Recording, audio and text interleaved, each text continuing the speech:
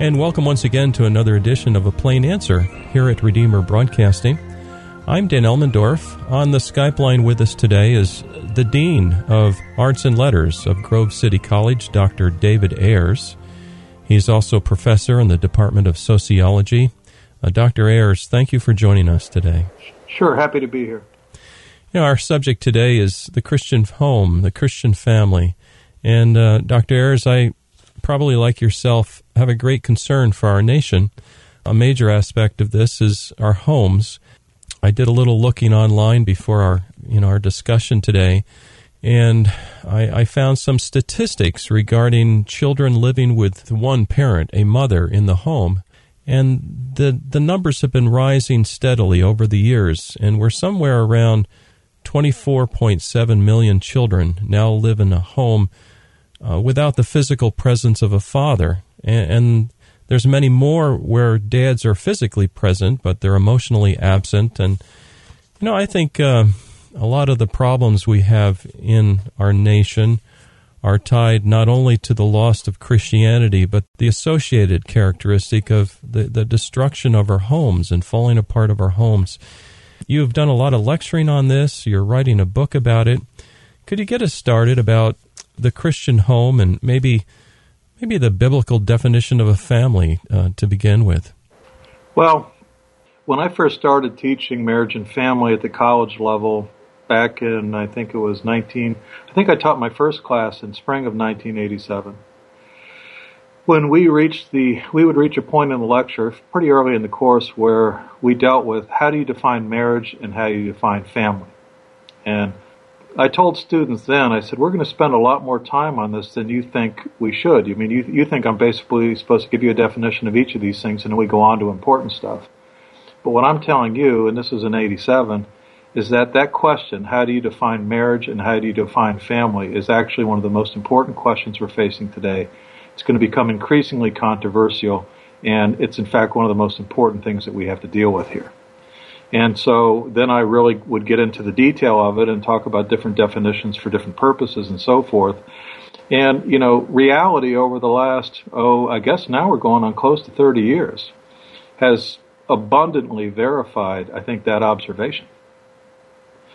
Now, to me, marriage is really always been defined pretty well in the Orthodox Christian understandings. There's never been any real serious disagreement between Catholic, Orthodox, and Protestant on this. They vary or they disagree over things like the degree to which marriage is a sacrament, for example, at least for Christians who engage in it. Catholics say it is, Protestants say it's not. But the bottom line is that marriage involves one man and one woman who've made a commitment to be together for life, that commitment involves a sexual relationship, and that sexual relationship is not an arbitrary one. It's in fact the act of sexual intercourse, to the point where if a marriage is not consummated through sexual intercourse, then we in fact say that the marriage has never taken place, and legally, by the way, it's annullable, the annulment being a statement that a true marriage has never taken place. Mm-hmm. So marriage is a committed relationship. It's a lifelong relationship. It's a monogamous relationship. It's a relationship between a man and a woman entered into freely. Forced marriages are not true marriages in the biblical sense.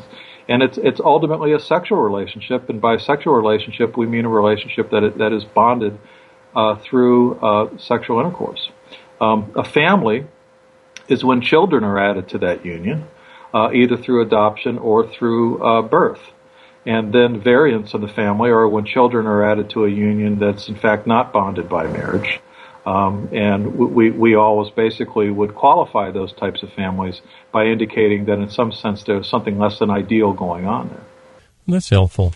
It's almost shocking that we have to go over the definitions, and yet they're so sorely needed. How long does it take the kids in your classroom to kind of get their arms around the biblical notion of a family and of marriage? Well, it's really difficult. I mean, for some of them, it's like, why are we even talking about this? I mean, this is so obvious that it doesn't need to be said until we really parse it out. One thing I like to talk to students about is how we've separated three things that were always supposed to be united. We've separated sex, marriage, and children. So when we talk about, well, we've separated sex from marriage, the typical thing that people think about is that we've made premarital sex okay. which is true to a staggering extent. But it's also true that that, for example, so-called gay marriage or homosexual marriage is in fact, by all historical understandings, the separation of sex from marriage, because, in fact, two women and two men can't actually engage in sex in anything like a biblical definition of the word. There is never any one-flesh union. It's physically impossible. Mm-hmm. And so, in that sense, students are oftentimes staggered. They've never really thought about it that way.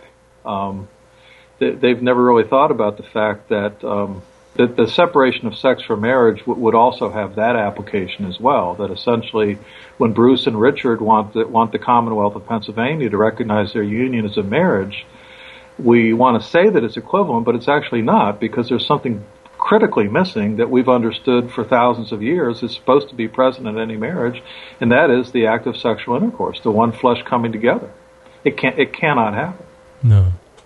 So I think when they really begin to parse it out, they realize that by kind of tampering with something this basic that everybody took for granted, we've in a sense kind of shattered things, and we've kind of created, at least in terms of our culture, a permanent disjuncture between sex, marriage, and children, in which all three of those things basically are now going in three different directions in 100 different ways. Mm-hmm.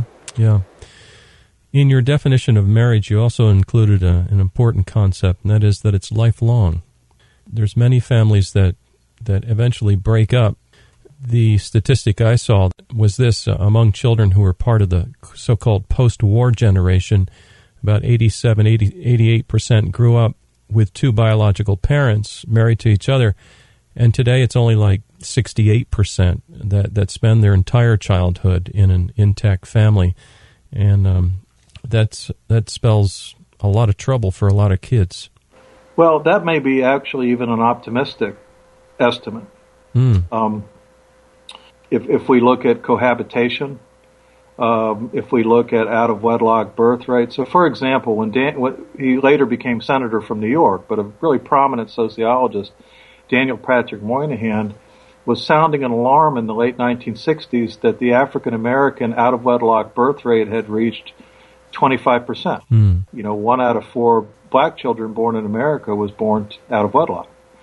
And the firestorm that ensued was so horrible that social scientists were afraid to go near that for decades. They still talk about that. Now that rate is 70%. Mm-hmm. The overall rate's over 40%. It rides between 41 and 43% in recent years.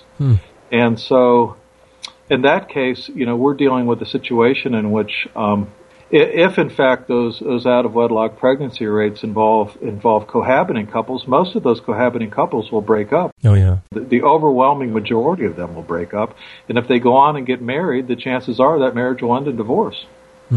So we've created an unbelievably unstable situation for children in this country, and we've kind of expected that children are just going to kind of be happy as long as the adults are happy. And in fact, that is oftentimes overtly said. So, you know, if mommy leaves daddy because daddy's squelching her individuality, as long as mommy's happy, the kids will probably go through some temporary disruption, but ultimately they'll be fine. And that's just not true. So I think the big victims in terms of a lot of the changes in marriage and family structure over the last half a century, that the victims have been children.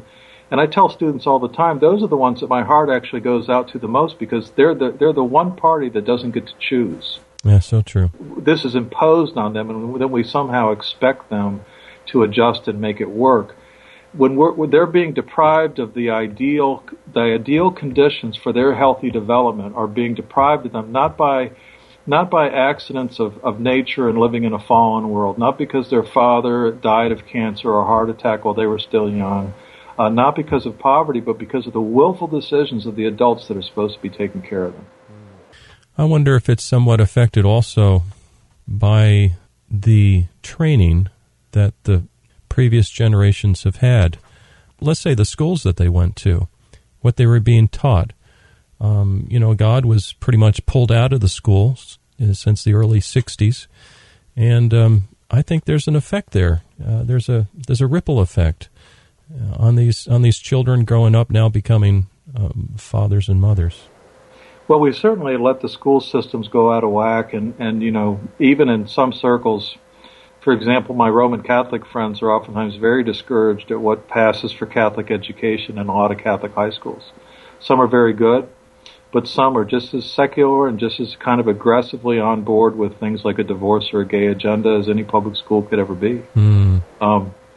At the same time, I always go back ultimately, and I know this has to be a lot more nuanced than this in some ways, but ultimately, the parents are responsible for the upbringing of their children, and if their children are in schools that are terrible, ultimately they bear responsibility for that. Sure. And to the extent that I see parents fighting back and trying to address and confront some of the negative things that are going on, then that's fine. And then to the extent that they're also trying to offset it at home by good, solid instruction in the home, where they're actually opening up the things that the children have dealt with that day in school, finding out what they're being taught, and talking to them about the things that they're being told by their friends, by their peers, by their teachers. I understand that, but ultimately, I'm in Grove City, Pennsylvania. We have an elected school board. If our school system is horrible, there's some things that we ultimately can't control. There's regulations and things that we have to live within. And those regulations apply even to things like policies towards homosexuality and things like that. But for the most part, ultimately, we bear the responsibility for what happens in those schools. Yeah. I'm thinking about families that opt to train their children at home. My wife and I did that. The bulk of the work was on my wife, certainly, as I was out, working during the day. It was hard, but it was really good. The kids, I think, grew up knowing Christ and knowing the Lord and knowing His ways. And it seems like, going back to definitions, it seems like our current school system, the public school system, by definition, God is not allowed in the discussion. I'm more Van Tillian, I guess. I think the very foundation of knowledge is cut away when you do that. I think you're right, and it's a kind of a thorny issue in a way. So, for example, my wife and I, except for kind of brief periods of time that we had our children in local Christian school, which is very good, our kids have been homeschooled. I've got 6 children. My oldest was born in 1985. My youngest was born in 2001.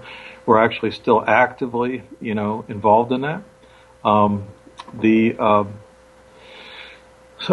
of our kids really have loved it. Some of them have rebelled a little bit against it, but ultimately we've seen really good fruit from that decision. At the same time, I wouldn't want to cast stones at really solid folks that I know that have made other decisions, oftentimes for really compelling reasons. But part of the issue, though, is that if I was, and I know this is probably runs contrary to how a lot of Christians think, but if I'm a Muslim and my children are, or let's say I'm Hindu or atheist or Buddhist and my kids are in a local public school, I really don't want any kind of Christian indoctrination in that school. Right. And so if I wouldn't do that to them, then I wouldn't want them to do that to me. Totally understand, yeah. And none of us should really want our children adopted into a secular humanistic mindset, which when they talk about neutrality, it never really is neutrality. It's always some kind of secular humanistic mindset right. in which some of these faiths are being attacked. So the Orthodox Jews, the Orthodox Protestant believers, seriously conservative Roman Catholics are all having their viewpoints challenged, for 6 to 8 hours a day in these public schools at many different levels. So to me, as radical as it sounds, privatization of the school system is the best way to go because then it allows parents to make those choices. Oh, yes. If they want their children in a secular school, they can do that. If they want their children in a Protestant evangelical school, they can do that because, in a sense, to ask a Muslim neighbor to pay taxes to have the Grove City High School indoctrinate their child in Christianity isn't really right either. But to eliminate religious discussions, robust discussions, to make it illegal for kids to pray at school or to have Bible studies at school, that's ridiculous. So my view on that's a little bit more nuanced, but actually I think the best solution runs to some kind of privatization. No, I appreciate your view, and I agree with it. So you're writing a book, and tell us a little bit more about what kind of stuff you're going to put in your book. Well, what I've tried to do with that is that I'm approaching things. First of all, I'm an evangelical Protestant of Reformed or Calvinist convictions. I grew up Roman Catholic, and I was in a very serious Roman Catholic environment. I was in a Catholic church. I went to Catholic schools, so I'm very familiar with the Roman Catholic views on a lot of these things. And so I'm trying to take basically sound doctrine and lay it out in each major area of marriage. At the same time, and in some sense talking about what everyone always knew. But combined to that is two other things. One is a rigorous empirical social science background, which even before I started teaching at a Christian college in 1986, before that I was active in doing research in what we would call moral majority religious right issues in Washington back in the earlier 1980s. And since I've taught marriage and family continuously since then, I've basically kept up on the research and data in just about every area of marriage: divorce rates, cohabitation, gay marriage, out of wedlock pregnancies, dating and courtship, all these kinds of things. So not only tracking kind of what the church is saying about these things and has said about these things historically, but also what we know from empirical social science research about these matters. And then combining that with a kind of a robust social history, particularly social history having to do with classic Western understandings and practices. So, for example, what did the Puritans believe about courtship? What did the Puritans believe about child rearing? This kind of thing.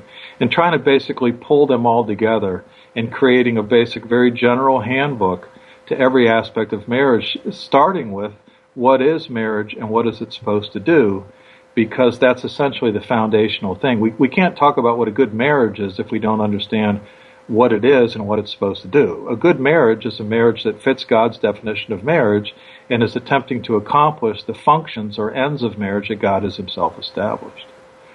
So then, once I've established that foundation, I look at everything against that foundation. So, dating and courtship practices, are these dating and courtship practices likely to lead young men and women to formulate good marriages that do what God wants those marriages to do, that fit them as individuals? Are these practices designed to facilitate or discourage fornication?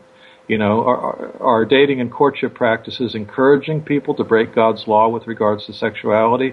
Or are they affirming and helping to support God's laws on sexuality? This kind of thing. So we start with the foundation, what's God's design, and then look at each aspect of it, and then try to identify common problems in practice and execution that are basically causing trouble for the church. I haven't given up on our culture, but my concern is for the church to be the church and to act like the church in terms of our marriages and families, and to begin basically living up as in a fallen world, given that we're human beings, but living up to our own ideals.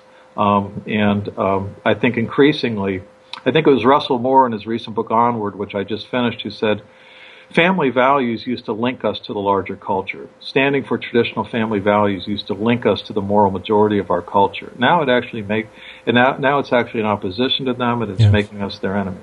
Yes. In fact, a lot of people look at traditional family values as bigoted, harmful, destructive, hateful.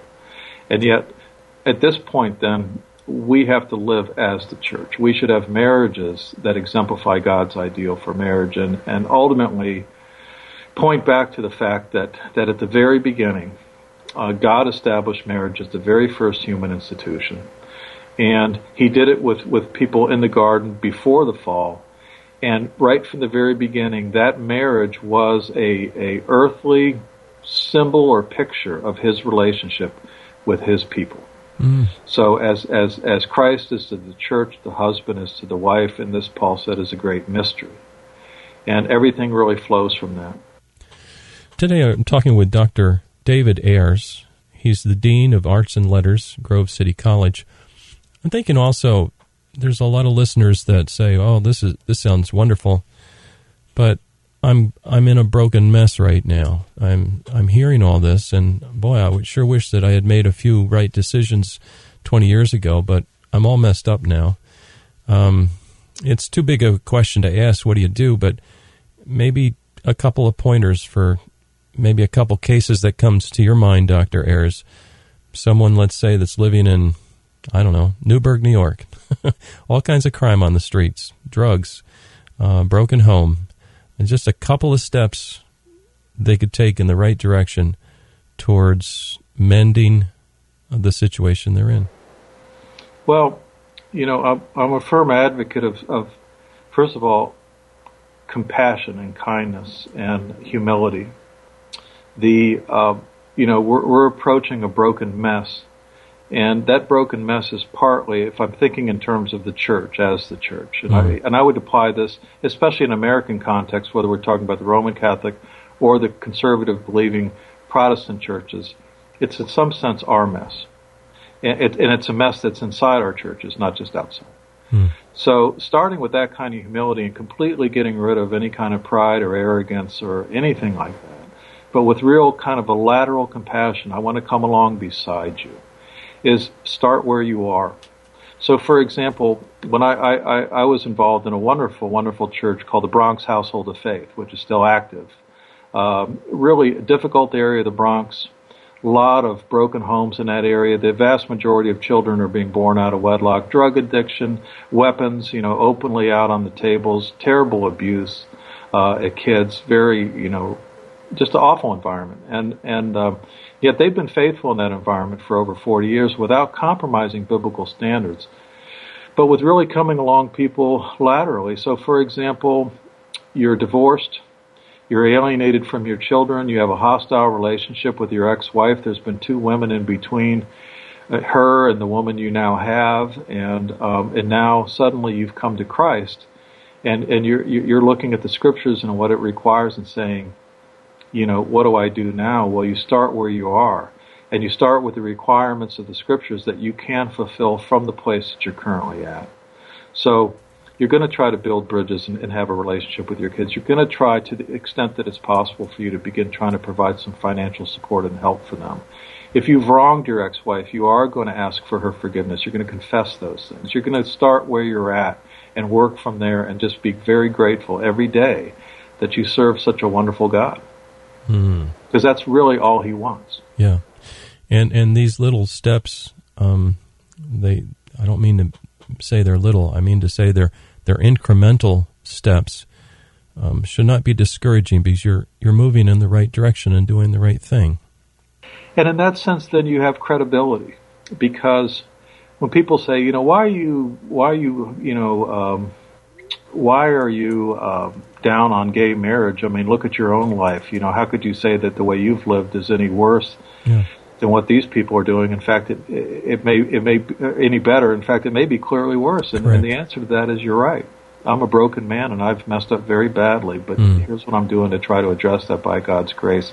And you, by God's grace, can also begin addressing where you're at. I mean, our church is going to have to, the Christian church in the next 20 years is going to have to be dealing with some really, really tough things. It's not just a cohabiting couple that wants to get married and already has a couple of kids, and you're trying to figure out how to cope and deal with that relationship. Or thrice divorced people and trying to figure out whether to treat their current marriage as valid, which have always been thorny issues. But, what are we going to do with a lesbian who comes to the Lord and repents and is married and has already had 2 children with her partner through artificial insemination or adoption? I mean, what are we going to do? I mean, we're going to have to start from some very tough places. And it's going to continue to get harder and harder and harder. And unless we're really firmly grounded in our core principles, held with compassion, humility, and understanding, we're not going to be equipped to deal with it. Because, the fact is the culture around us has decided basically, Grace Slick and Jefferson Airplane have won. If it feels good, do it. But the fact is that we know that the fallout from that is going to be horrible. And in 20 years, we're going to be dealing with some serious hangover.